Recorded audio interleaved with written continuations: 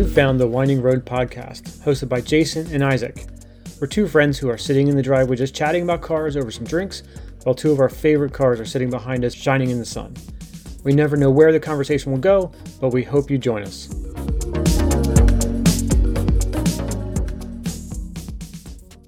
Happy Monday, everyone. Jason and I back here talking to you about cars. I heard some rumors this week. I'm going to get started with that, or not a rumor, but I guess it's confirmed. So the new Supra, when that came out, do you know a lot about that, Jason, as far as anything, details when it first came out a few years ago? I know, surface stuff. I know a lot of people, I think, were complaining about it being underpowered, and I think it had a BMW sourced engine, or am I making that up? You're correct about the BMW engine.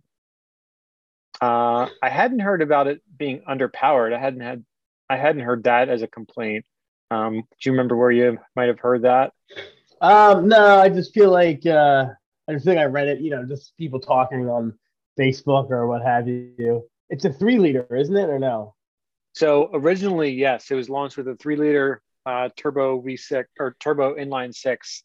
I don't remember if it was single turbo or twin. Uh-huh. It shares, so it's a twin to the new Z4, Okay. and it shares one of their well-known inline sixes. They have several different engine codes. It's a B58. I actually just saw it. And I was about to say that I don't know which one it is because they have several different ones. But anyway, it's got the BMW inline six turbocharged, and then about a year ago they also added the 2-liter 4-cylinder turbo. I mean, I've never driven one or anything like that. I'm a fan of the styling. Yes. And I think that, I mean, the Supra, not the first gen, I guess the second gen, is just such a iconic car. I mean, it was, I think, ahead of its time. I don't know what they cost new back then. I'm talking like, I guess late 90s, like the one that like Paul Walker had in Fast and Furious. That was actually the 4th generation. That was a 4th gen? Yeah. Jeez. Yeah, I'm pretty sure it was the 4th generation because they started out as a variation of the Celica. It was a Celica Supra in the early 80s or maybe like 79. And then I think mid 80s for the 2nd generation, it became its own model. Okay. And then that was like a square one. Yeah. And then there was a 3rd generation in the early 90s, and then the 4th generation is one everyone knows now. Okay. That was made famous by the Fast and the Furious. Gotcha. Okay. Yeah, I don't know. I think that I like them still, those ones. Even you're not a huge Target Top guy, right? I can't write them off because I've never driven with one. But in general, no. I'm talking just from a look standpoint. It depends on the car. Okay. It depends on the car. And like the 911s had several different versions of it, and some I think look better than others. And then outside of that, some cars look better with it than others. There's been a lot of, I say a lot, but probably like I could probably think of 6 or 10 cars that have had a Target Top at some point. Some look better than others. How do you feel about the Supra Target Top? On the last generation, I'm indifferent about it. You're indifferent about it? I don't know. I like it. I think it's cool. I think it's different. So, I think I know where you're going with the rumor, though. Okay. So when the Supra was launched, it was highly criticized because it was automatic only. Yeah. And then the next thing that came out was the 2-liter 4-cylinder, but it was still automatic. And some of the people I listened to, like car reviewers, they said that they've spoken with Toyota officials, and Toyota said that they're going to have something new for the car every year. And so the second year, it was the 4-cylinder. And so it lowered the price point a little bit, and it actually changed the driving dynamics a little bit because there's less weight in the front. So it was more balanced. Okay. But they never said anything about a manual transmission. As I mentioned before, some of the car journalists that I listened to and stuff like that, they speculated that they were holding the manual transmission as an ace up at their sleeve because the new Nissan Z car was scheduled to come out at some point. Mm-hmm. And that one, when they released the concept about a year ago, in the photos, it showed a manual transmission. And so spoiler alert, there was speculation that Toyota wanted to spoil their party and take thunder from their car launch. Well, a couple of days ago, I started seeing videos, which they're still basically they're very basic videos. Like Jason Camisa released a video of just like the new Z pulling away from a stop, and Matt Farah, he released a video the other day where it's just him driving around the track, and you hear the car, the new Z, because they're currently under embargo, which means they had a bunch of journalists at the car launch for the Z, but they're not allowed to talk about the car until it's officially released on a certain date. Well, around that time, apparently Toyota said, "Oh, by the way, we're going to make the Supra in a manual after all." And so I was just reading and confirming it myself. Car and Driver released this. Actually, wow, it was a couple days ago, April 28th. Car and Driver announced that the new Supra is going to be a 6-speed available in the 4-cylinder. I'm sorry, in the 6-cylinder version, starting with the 23 model year. And the 4-cylinder is still going to be automatic only. So this was one of the cars that was on my test drive list before I got the Cayman, but I never test drove it. I just decided on the Cayman without driving anything else. I may have to go test drive one if I can get my hands on one, although they're probably going to be very marked up and very hard to come by because everyone's been waiting for them. So I'd love to drive one, a Supra manual. I'd also love to drive the new Z car when it comes out because, we have the two Infinities and they're related to the Z car.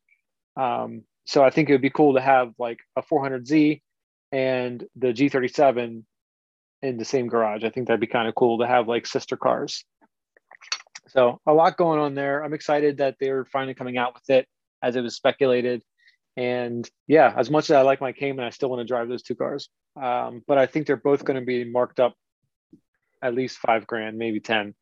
And I really like my Cayman, but they're still on my road test list. So I'd like to test drive both of them. But I think it'd be really cool to have a 400Z and my wife's car in the same garage. I think that'd be pretty cool, like sister cars. Yeah, that would be cool. Do you remember, was the Z at the Philly Auto Show? I don't remember if we saw it or not. Yeah. It was like right when we walked in on the left.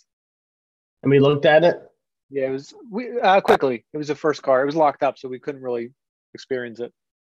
Did we see the Supra? I don't remember seeing the Supra. I don't remember if it was there or not. I think it was. I might have had you sit in it, but I don't remember. But I sat in it. I definitely sat in it. Oh, and was it orange? I think I specifically wanted to sit in the Supra and the BRZ. I remember the BRZ. Huh. Well, I think I commented that the Supra was there, but not the GR86. Was it that, or was it that the BRZ was there and not the GR86? That's what I mean. Like, okay. Toyota didn't have the GR86 there, but Subaru did have the BRZ there, which is fine because they're essentially very similar cars, right? From just sitting in it standpoint. I feel like buying a Supra stick and keeping the miles, kind of like storing it away and not really using it that much. I feel like that would be one of those cars where, like 20 years later, it'll be worth a fortune. I don't know, because it depends on how long they make it for. If they make it for 5 years and stop production because they don't sell enough Supras in general, then yeah, you might be right. But if it's something that they return with, like for example, the Camaro came back in 2010 and they've continued to make it. So now it doesn't matter what kind of Camaro you have. Not that the Camaro was ever really a collector's item, but I know specifically someone who bought a 2002 Trans Am because they were being killed off. And while it's not a Camaro, a lot of people did the same thing with the Camaro SS in 02 because it was the last like F body. And so they, like the one guy I'm thinking of, he has a 02 Trans Am WS6. And I don't know now because I haven't talked to him in about 10 years, but the last I knew, in 2010, it was like 8 years old and only had like 20,000 miles on it because he almost never drove it. Now, do you think that car has gained value in that capacity or no? I don't think so. I mean, I think there are probably some people out there that are like F-body diehards that will appreciate that car and desire that kind of a car with low miles because it's a last Trans Am. But at the end of the day, for me, it's still an early 2000s, late 90s GM trash bin that, the interior plastics are garbage. The fit and finish is garbage. It just doesn't handle well. It's not as fast as current cars because it's 20 years old now. I might say it's worth $10,000, but I think it's generous. I think so too. I was never impressed with those cars where they have, I think, a 5.7 350 in it. Yeah, I think they look good. The last generation Trans Am looked mean, and it did. But I actually saw one. Yeah, I saw one a few weeks ago, maybe a couple months ago, on the road, and I was like, "Wow, that looks old now." Yeah. Like the styling didn't age well. It's very 90s. Radwood would appreciate it. Yeah, for sure. Now you got me wondering about the Supras. So would you trade in the Cayman? Would you get rid of the Cayman for that? Well, if I decided that I really liked it and liked it more than the Cayman, yeah, that's what I would do. But I can't see it happening. I don't think Sarah is ready to let me buy another car yet. And I'm still enjoying the Cayman, and it doesn't have all the tech that the new cars have. So I like that. I'm actually enjoying that there's no tech in the car. Like driver aids and things like that. So while I think it'd be cool to own and drive the new Supra, it's definitely going to drive different. I think it's going to drive heavier and just different than my Cayman. I think it's going to be like a smaller version of my father-in-law's M4, and I don't necessarily enjoy driving that. Like obviously it's smaller than the M4. It's actually almost the same size as my Cayman, but I think it would just still drive bigger just because it's heavier. I think you should hang on to the Cayman, even if you got something to, I guess not. I don't want to replace it, but in addition to, just that'd be cool to keep that car and always just have it, because I think it's, the history on it pretty well, and you've got a lot of stuff done to it as far as maintenance. I think it's going to be harder and harder to find those cars without all the new tech and all that stuff that's been well taken care of. You know what I mean? I get attached to my cars. I have a hard time letting them go. I've got a couple things on my list for tonight. Did you look up the dual volute turbo we were talking about? I did. That looks really interesting to me. Yeah. I think it's a really cool concept, and it shows like there's still people innovating, because you'd think a turbo is a turbo. Well, right. Turbo's a turbo in my mind, and we seem to be going all the way of electric now. So it's cool to see that we're still innovating as efficient as possible. But yeah, I thought that was really weird. A really cool design, I thought. Something that I was thinking about, though, all the, with electrics and stuff like that. And I know that, you're a motorcycle guy. I've been on motorcycles myself. I wanted to hear your thoughts on electric motorcycles, because I've been seeing those pop up, and I feel like there's always a argument for loud motorcycles for safety reasons. So, if you have an electric motorcycle, obviously it's not going to make a lot of noise. It's like, what do you think about that?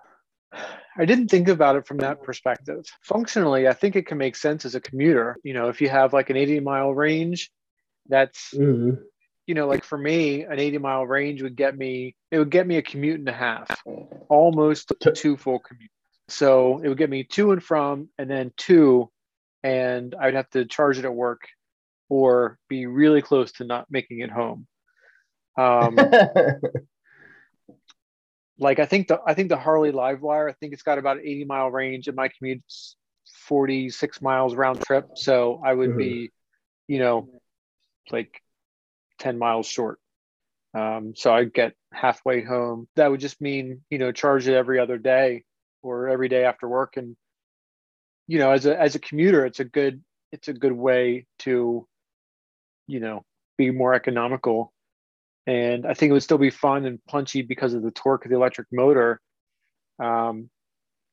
But from a safety standpoint, that's an interesting thought I haven't thought of before. And I can see both sides of it where, you want to be able to have people hear you. There have been some times where I've not heard a motorcycle, but I've seen it.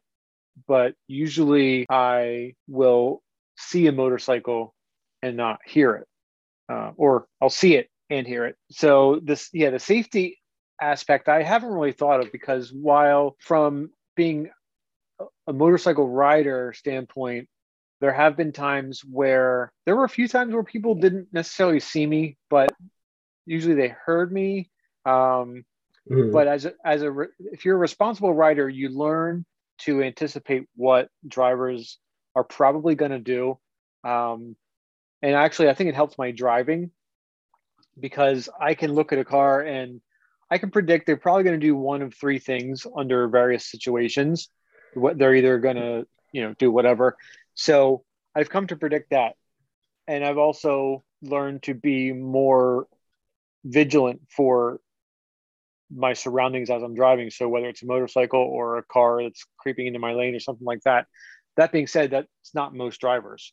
And so I can see the benefit of having a vehicle that you can hear. Electric cars, it's not really as big of a deal because, they take up more space, but you don't really hear cars on the road anyway, no matter what kind of engine they have, unless it's loud. Unless they have a loud exhaust or something like that, you hear mostly the car noise, or the tire noise, I should say, and the road noise. But a motorcycle, it may need to have some kind of noise to it. I know electric cars, they're programming in noises for like parking lot speed. So up to 10 or 15 miles an hour, there's a noise that the car generates so pedestrians can hear them. Wow, really? Yeah. That's interesting. I don't know if it's a law yet, but pretty much every car is doing that. Wow.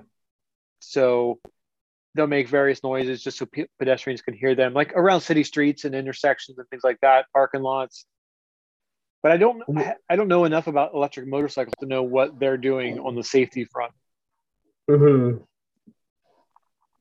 But I haven't thought of it before. It's a good point. Yeah, only because, electric cars, they're cars, so they're bigger, and if there's more of a margin for error. Like if someone comes in your lane, you can swerve or hit the brakes real hard, and most likely everything's going to be okay. But with a motorcycle, if you have to take evasive action, to like jam on your brakes or swerve or something to avoid something, and plus you're not as visible as a car is, right? So I don't know. To me, it's just I think that sometimes motorcycles, I think, can be criticized for being obnoxious, like too loud sometimes. Mm-hmm. I think it also has a lot to do with who's driving it. I think my wife could attest to that. For instance, like there's a bar that we go to once in a while, and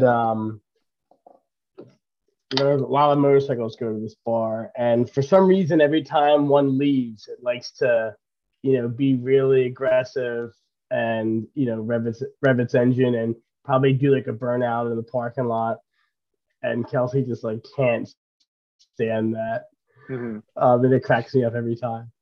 But I guess to me, it's just like, I feel like the noise standpoint is on the motorcyclist side, because you hear it and you're looking out for it. Whereas if you're on like an electric motorcycle, with all the cars on the road today and 90% of them aren't paying attention, I just think it's a little more dangerous than a regular motorcycle would be. Yeah, I think it just is going to require more vigilance you have to be your own advocate on a motorcycle to begin with. Mm-hmm. And so I don't think for a motorcyclist that really changes. Maybe it's increased a little bit because there's not the noise there, but Mm-hmm. at the end of the day, I think you just have to be your own advocate if you're on a motorcycle and Yeah. assume that no one's going to see or hear you, even if you're on a Harley with exhaust. I've ridden up True. with somebody or near somebody before, and they didn't really notice me right away. Unfortunately, sometimes people don't even notice other cars that are in front of them that they're pulling out in front of. It just kind of comes with the territory, I think.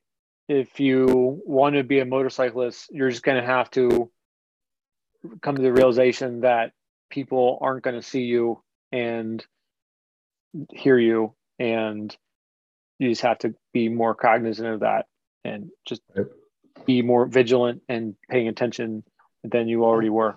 Let me ask you this. So you not owning a motorcycle currently, do you still maintain the motorcycle endorsement? Yeah. I don't know.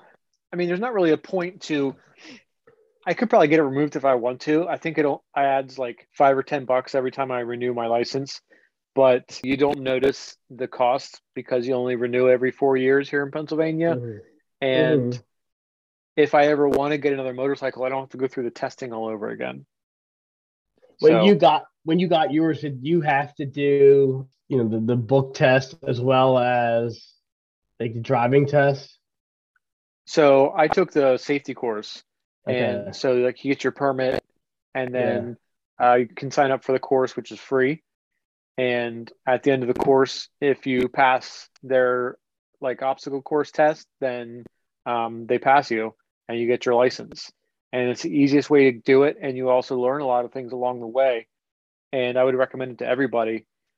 So that's the way I did it. The other way is harder. Like you basically go and take a riding test in a parking lot somewhere, and um, it's essentially the same. It's the end. The end is the same, and the beginning is the same. But in the middle, you're not getting the training and advice and experience from other riders and stuff like that. And so you're kind of starting at a disadvantage. And it's free. I mean, it only takes like 3 or 4 Saturdays. I think maybe it was 2 Saturdays. I don't remember. It's been a long time. Wow, it's been almost 20 years actually. Oh my gosh. But it was well worth it, especially because it was it came with the price of your permit I did the same or thing. license or something. Yeah, I did the same thing. I forget exactly.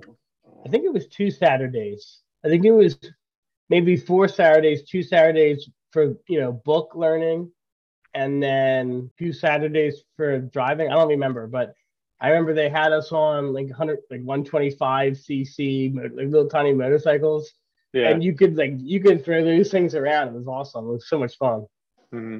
I had a great time doing that.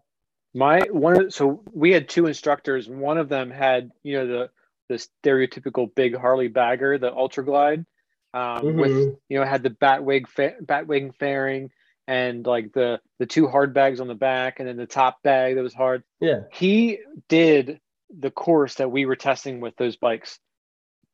Jeez. He was like laying it over and scraping his floorboards and like just maneuvering it, and it was just awe-inspiring to see. But he's like, it doesn't matter what bike you're on, you can do this course.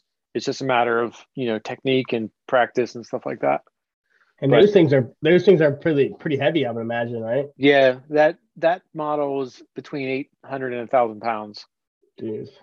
Yeah, I would do that course again just for the fun of it, because I yeah. had a great time. Fun fact: I've had my car for 2.5 years now, and I know we've talked about wind buffeting before, and for some reason I don't know, I never like to put my back windows down. I just don't. I don't ever do it. But when I drive with my front windows down, it's like a lot of wind. It's like all over the place inside the cabin of the car, Mm-hmm. and it's annoying actually. So the other day, I just like happened to put the back window down while I was driving home, and it's crazy. It totally removed all like the wind disruption inside the Uh-huh. car. So now if I just crack the rear windows, I can have the front windows down, and basically almost feel no air coming through. It's amazing. I've experienced that or experimented with it with a couple of different vehicles. When I had my Golf, I found that if I had like my driver's window down and I cracked the rear window on the opposite side, it was great. Or like I could open the roof and crack one of the rear windows. And all it does is it's relieving pressure in the car because basically air is coming in from that open window and it has nowhere to go. So it's just building up pressure and stuff like that. Doesn't work on Sarah's car though. I've tried because she will like to put her window down when I'm driving, and no matter what I do, which rear window or if I crack my window or whatever, I can't seem to find a position that reduces that pressure anymore. Like it doesn't have buffeting, but like when I had longer hair or various hairstyle, like it would annoy me because my hair would fly all over the place and mess up my hair. And it sounds really stupid, but it was annoying. So I was always experimenting with windows in her car, and I can't seem to find a good setting. But now I don't really care as much. But that's one nice thing about the Cayman is it doesn't really have that. Like I can basically, when I put my windows down, it's like you were just describing with your car when you put the back window down. But you just have the two. Like you don't have rear quarters that go down, right? It's just the front door windows, right? Yeah. And like I don't have the same experience in the M4, and I think it's because the M4 has rear seats, and so it's like that whole rear area. There's a lot more volume there. Whereas with my car, it's pretty much the front two seats, and then there's a small area above, like behind the seats. It's like you can fit a suitcase in there, but it's nowhere near the size of a passenger compartment, and so. I find it's perfect. I love having the windows down in this car. You know, I don't remember my Mustang having that problem either, though. I think it has to do with the construction, how the cabin is designed, or maybe how the exterior is designed, even. Yes, to an extent, but I do remember it being that way. On the Mustang? Yeah. Huh. I just didn't mind as much when I was younger because I would like having the windows down. But as I got older, I don't like the only downside about having windows down is all the road noise, like, especially if you're on the highway. It's like loud and you can't really have a conversation. But like if you have a four door and you put all four windows all the way down, it's just like I don't know. I find it annoying now. I think I got used to having automatic climate control and the temperature always being exactly where I want it, and then it being quiet, and so I can listen to podcasts and I don't have to turn it way up or whatever. Even when you're by yourself. Yeah, I like to have the windows down just because I feel like I don't want to say it's a nature thing, but I feel like it's I don't know, a more full experience. You get the smells, you get to hear other cars, that kind of thing. But I do appreciate a good climate controlled interior. It's a nice thing. I actually found that I like with the Outback and with her car, I find that I don't open the like I used to when I had my Civic back in the day, 20 years ago. I found what I like to do, like in the wintertime, I would put the heat on the floor and I would tilt the sunroof open. And so like the air was rising to the top. So I didn't have hot air blowing on my face, but it was a comfortable temperature in the cabin. And I had my feet were warm and I was comfortable. And I always did that, like with my Golf and stuff like that. And then when I started driving her car with the automatic climate control, I found that it's just nice. It's always at the correct setting and stuff like that. So I don't really, plus for some reason, her moonroof is really loud if it's open, whereas my Golf and my Civic were quieter. So that's also a reason I don't open that anymore. But automatic climate control is nice. I think if you could have a car with automatic climate control, I don't really see the point in having a sunroof unless you would just like having the light shine in, which I don't like baking. Yeah. I don't ever use auto, honestly, for some reason. But I'm the same way. In the wintertime, I never have it on the dash vents. I always have it defrost and floor. Because I like the like indirect warmth. Right. But like in the summertime, I'll have that AC like full blast in my face. Here's a good question. What's the difference between a sunroof and a moonroof? Riddle me that. I think it started from back in the day where it was a removable metal panel from the roof. A friend of mine had a Beretta GTZ when we were in high I was school. about to say Beretta because my friend had the same thing. I was like, my buddy had a Beretta. Good. Yeah, and that actually had a removable metal panel. Or was it glass? I don't remember, but it was removable. Glass. It was glass. Yeah, you either tilted it up or you removed it completely. Yeah. And that was a sunroof because because it was always there and open or whatever. But I think they started calling them moonroofs when you could retract it into the roof, and like it was closable, and it was tinted, stuff like that. I think they're kind of used interchangeably now, like Kleenex and tissues, but they originally, I think, started off one was removable, one was not, but I don't know exactly. It might have also been a trademark thing. Could be, yeah. That's awesome. The old school Beretta. Yeah, it was a Beretta GTZ. It was maroon. Yeah, he had that when I had my Grand Am. So it was a cool car. Yeah. But I think they were like 3.1 liter 6-cylinders. No, the GTZ was I think a 2.3 liter inline four, and then there was the GTU.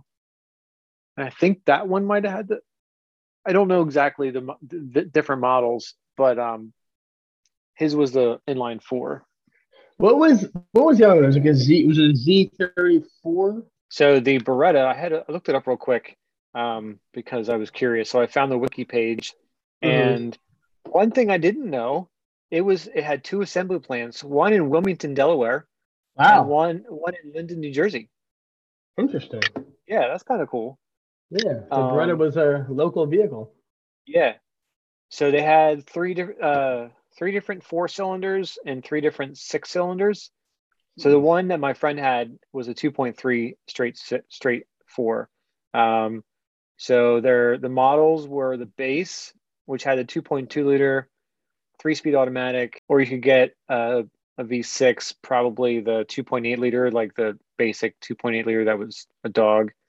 Then you could get a GT, which had 125 horsepower, 2.8 liter V6, and then it became a 3.1 in 1990. And then there was a GTU that had a special suspension package and 16-inch wheels and body kits. Was it the Z36? Was like the high one? Yeah, it was the Z26 for them. So then then there was GTZ, which replaced the GTU, and they called that the high performance model. And it had Oldsmobile's 2.3 liter quad 4 with 180 horsepower and a Getrag 5-speed, and then the performance suspension. And then in 94, you could get the GT, or the GT and the GTZ were replaced by the Z26 in 94. And so then the Cavalier was a Z24, it was a Beretta Z26, and then the Lumina Z34. Funny how I think, particularly in my experience as a kid with cars, I remember at the pool that I used to go to as a kid, one of the lifeguards it was a red Beretta you said Z26? 6. I just not like a crazy car. It's pretty cool. But like as a kid, I remember being like, wow, like that thing looks awesome. It had like body kit on it, and I think it had a spoiler on it. And I just remember being like blown away by it. And if I was an adult seeing that same car back then, I probably wouldn't have cared that much about it, if that makes any sense. I mean, the picture on the wiki page has a black Z26, and it looks good, especially because the bow tie on the front bumper was red, so a red outline, and the wheels are nice. Like, it looks like a good looking car. Also, they have a picture of a teal Indy 500 pace car edition.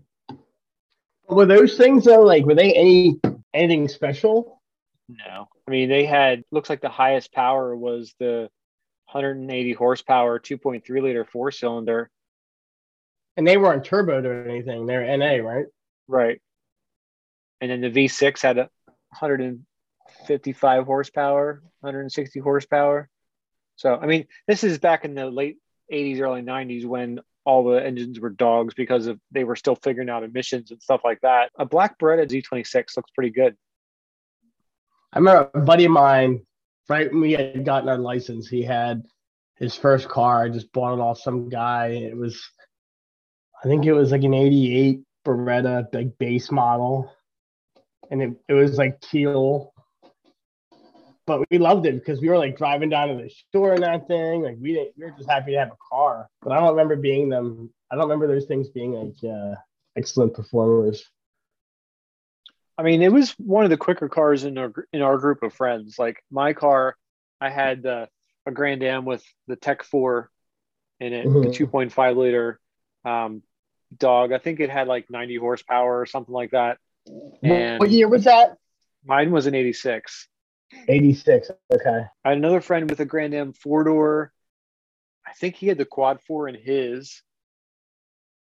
And what else? We had somebody else. He had a like a 89 to 90 ish Blazer 2-door. That was a cool little truck. I like those. The S10 Blazer, not the full size Blazer. Yeah, right. And they had what was it, the Typhoon? That was a version of it, of the GMC. There was a Typhoon and the Cyclone. Cyclone was the pickup, right? Yeah. And apparently, I just learned this recently. Jason Camisa did a comparison. I think I told you about a week or two ago between the Rivian and the TRX and the Raptor. Mm-hmm. In that same video, he also had them all race a Typhoon. Ooh. Or I mean a Cyclone, the pickup. He raced the Cyclone. Apparently, that actually held an acceleration record for trucks for a long time until just recently, because it apparently was quicker than I remember it being. But a Rivian towing a Typhoon was quicker than the Raptor. Towing on a trailer? Yeah. Was quicker than a Raptor? Yeah. Did the Raptor have a 6-cylinder in it? Yeah, the current ones do. They originally had the 6.2 in them, but I mean it's electric cars. That's how they are. Like you've probably seen the drag race of the Tesla Model X towing a Tesla Model S and being faster than like some kind of 911 or something from 10 years ago. I didn't see that. I did see it might have been on Jason's site, but I forget. I think it was a Tesla trying to do like a tug of war with like an F-150 or something like that. Mm. And they were saying how you can't really compare the two like, on a test like that just because they're just night and day. Yeah. Another fun fact. I know you're a coffee guy, but not to the extent of, well, I'm not a coffee guy to the extent of you are. I know what your Sunday coffee's like. But I get my coffee at Dunkin' Donuts every morning. And so today I went through the drive-thru and the guy gave me a coffee and he was like, Tesla? And I was like, what? He's like, is that a Tesla? I was like, nice. No, it's an Audi. I was like, no, it's an Audi. He's like, oh, it looks like a Tesla. And I was like, and it's like maybe because it's black. Like, yeah, maybe. I don't know. It was like 6:30 in the morning and I was half asleep. I'm like, yeah, man, thanks. Yeah. Have a good day. But it's always cool when people say like that kind of stuff, especially when you're at like the drive-thru. Yeah. I had to put gas in the car on my way home and I was standing there pumping and the guy comes up in the car and he's like, hey, you want to switch? And I just kind of looked at him. He's like, just for the day. I'm like, no, I'm good. And then after he left, because I couldn't think of, normally I'm kind of quick, like just think it was something witty. But I couldn't think of anything. And then after he drove away, I was like, oh, I know what I could have said. I could have been like, oh, you wouldn't like it. It's too small. You wouldn't like it. Don't you hate that when you're like, damn it, I could have said something so witty and just didn't come up with anything. Yeah, like last year, there was a kid. He pulled up. I was leaving work or heading home from work, and a kid pulled up beside me in like a WRX, like a newer one. And he pulled up beside me. He's like, "Hey, cool car." He's like, "I want." He's like, "I want to get a Porsche someday too." And I didn't really know what to say. And then after the light turned green, I'm like, "Oh, I should have said, I probably paid less for this car than you did for your WRX. So you could actually have one right now." And then just speed off.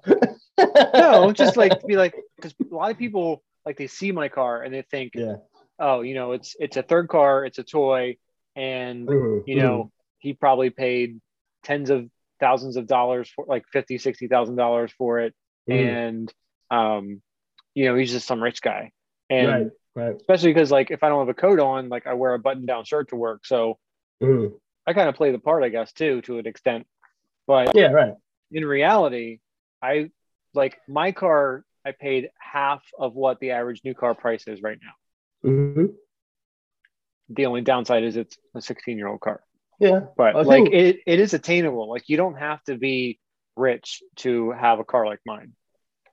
No, I don't think you have to be rich, but I think that you have to have a couple things going. You have to, I believe, have the resources, either know how to do stuff yourself or have people that can help you out with like repairs and things like that. Otherwise, you're going to wind up spending the equivalent of whatever that WRX owner is spending. Like if you had to bring that car to the shop, or depending upon how particular you are about maintaining it, right? That goes it's not just in the car realm; it's like in the house realm. If you can fix something yourself rather than pay someone to do it, you can save so much money. Right. And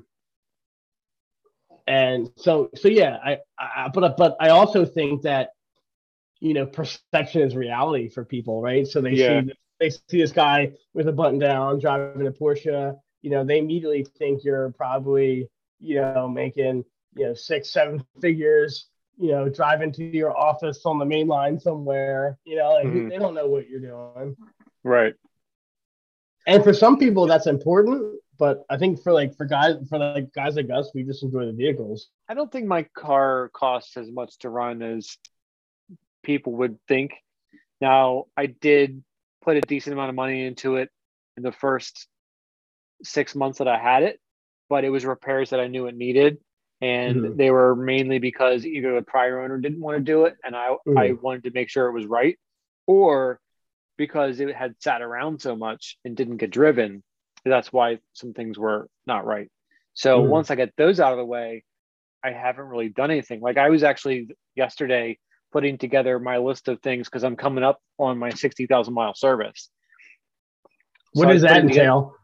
Well, in this case, it's going to be an oil change. The brake fluid is due, and I think the air filter is due. I don't remember when that was done last. I have to check the records.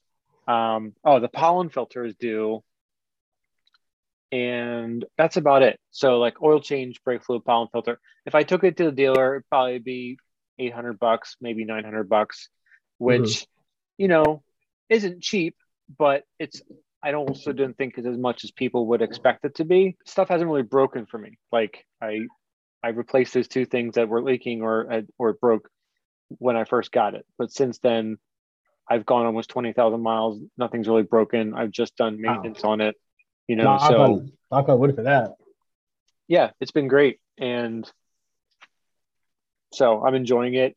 So I was putting together that service together, and one thing I want to do that's not on the maintenance schedule is I want to replace the air oil separator, because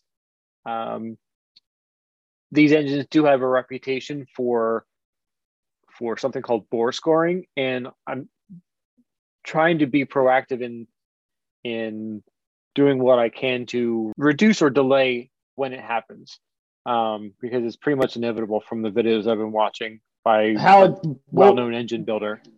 What would cause that? Like oil starvation? That can accelerate it.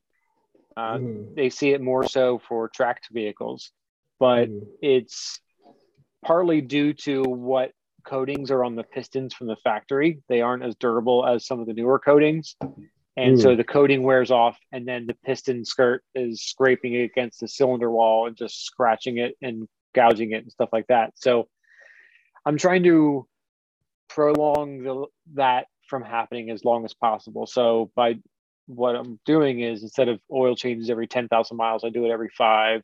I make sure I'm keeping an eye on the oil levels in the car, because it does burn some oil, and just making sure I'm keeping up on my maintenance. I'm going to replace the oil separator so that that's working properly and not causing like blow by to be excessive and stuff like that. So that's on my list of things to do, so that I know it's done. But for the most part, this is a fairly basic service. The next big one will be at 80 when I have to do the spark plugs again. That's gotta be. You have to drop the motor for that. No, you can get to you take off the back tires and you can get to them right there. Well, if worse comes to worse, you could always do an LS swap on it. No. I think I saw someone do an LS swap on a 911, I think. Like a newer one. Not a newer one, but probably like mid 2000s. Mm-hmm. Like, do you remember Gone in 60 Seconds? Yeah. Remember that silver one that they stole from like the beginning? Okay. It was a Porsche. I think it was maybe 911. I think probably. So I saw someone do an LS swap on that. Yeah. I know I've seen people do it in Caymans. That's pretty common.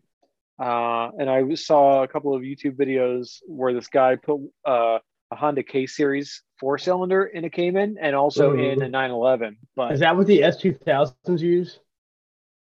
No, they use a different engine. Okay. The K Series was in like the early 2000s Civic Si and Acura RSX. Okay. And also the Accords and stuff like that. VTEC. Yeah. Cracks me up. I love VTEC. We're coming up on an hour. Geez. Do you have any final thoughts for the night? Oh, man, I didn't get to half the things on my list this week, so I guess I'll have to push them until next week. Final thoughts? I don't know. Looking forward to a bunch of car events coming up. I want to talk about Carlisle at some point.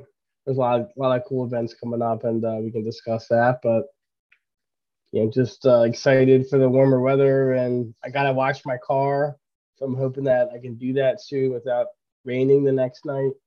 Yeah. But yeah, that's about it for me. How about you? Cool. The next couple of weekends are going to be busy for me. I am going to try to get the cars washed this weekend, but it's Mother's Day weekend, and actually this episode is coming out the day after Mother's Day, so I'm going to have tried to gotten the cars washed, and I also have to do some other things, but I'm really looking forward to some garage therapy. So yes. I have to change the oil in the Infinity too. So I'm going to have a busy weekend. What does that take? So it calls for a 5W20. We put 5W50 in it. You put synthetic in? Yeah. My cars are something that I don't normally skimp on. So like her car requires 91. I put 93 in it, and it's a full synthetic oil, and everything that's on the maintenance schedule I always do. So you're a good guy to buy a used car from. I can't say I'm perfect, but I try to maintain my stuff pretty well. Yes, I agree. I like it. All right. So that's it for us. Thanks again for joining us. You can reach us by email at windingroadspodcast@gmail.com, or on Instagram. You can find us there, Winding Roads Podcast. We look forward to hearing from you there and commenting on our pictures when we post them, and asking us questions. We always take your questions, and we'll feature them on the podcast. Your feedback is important to us, and we'd appreciate if you could rate and review us on your favorite podcast app. Until next time, enjoy the drive.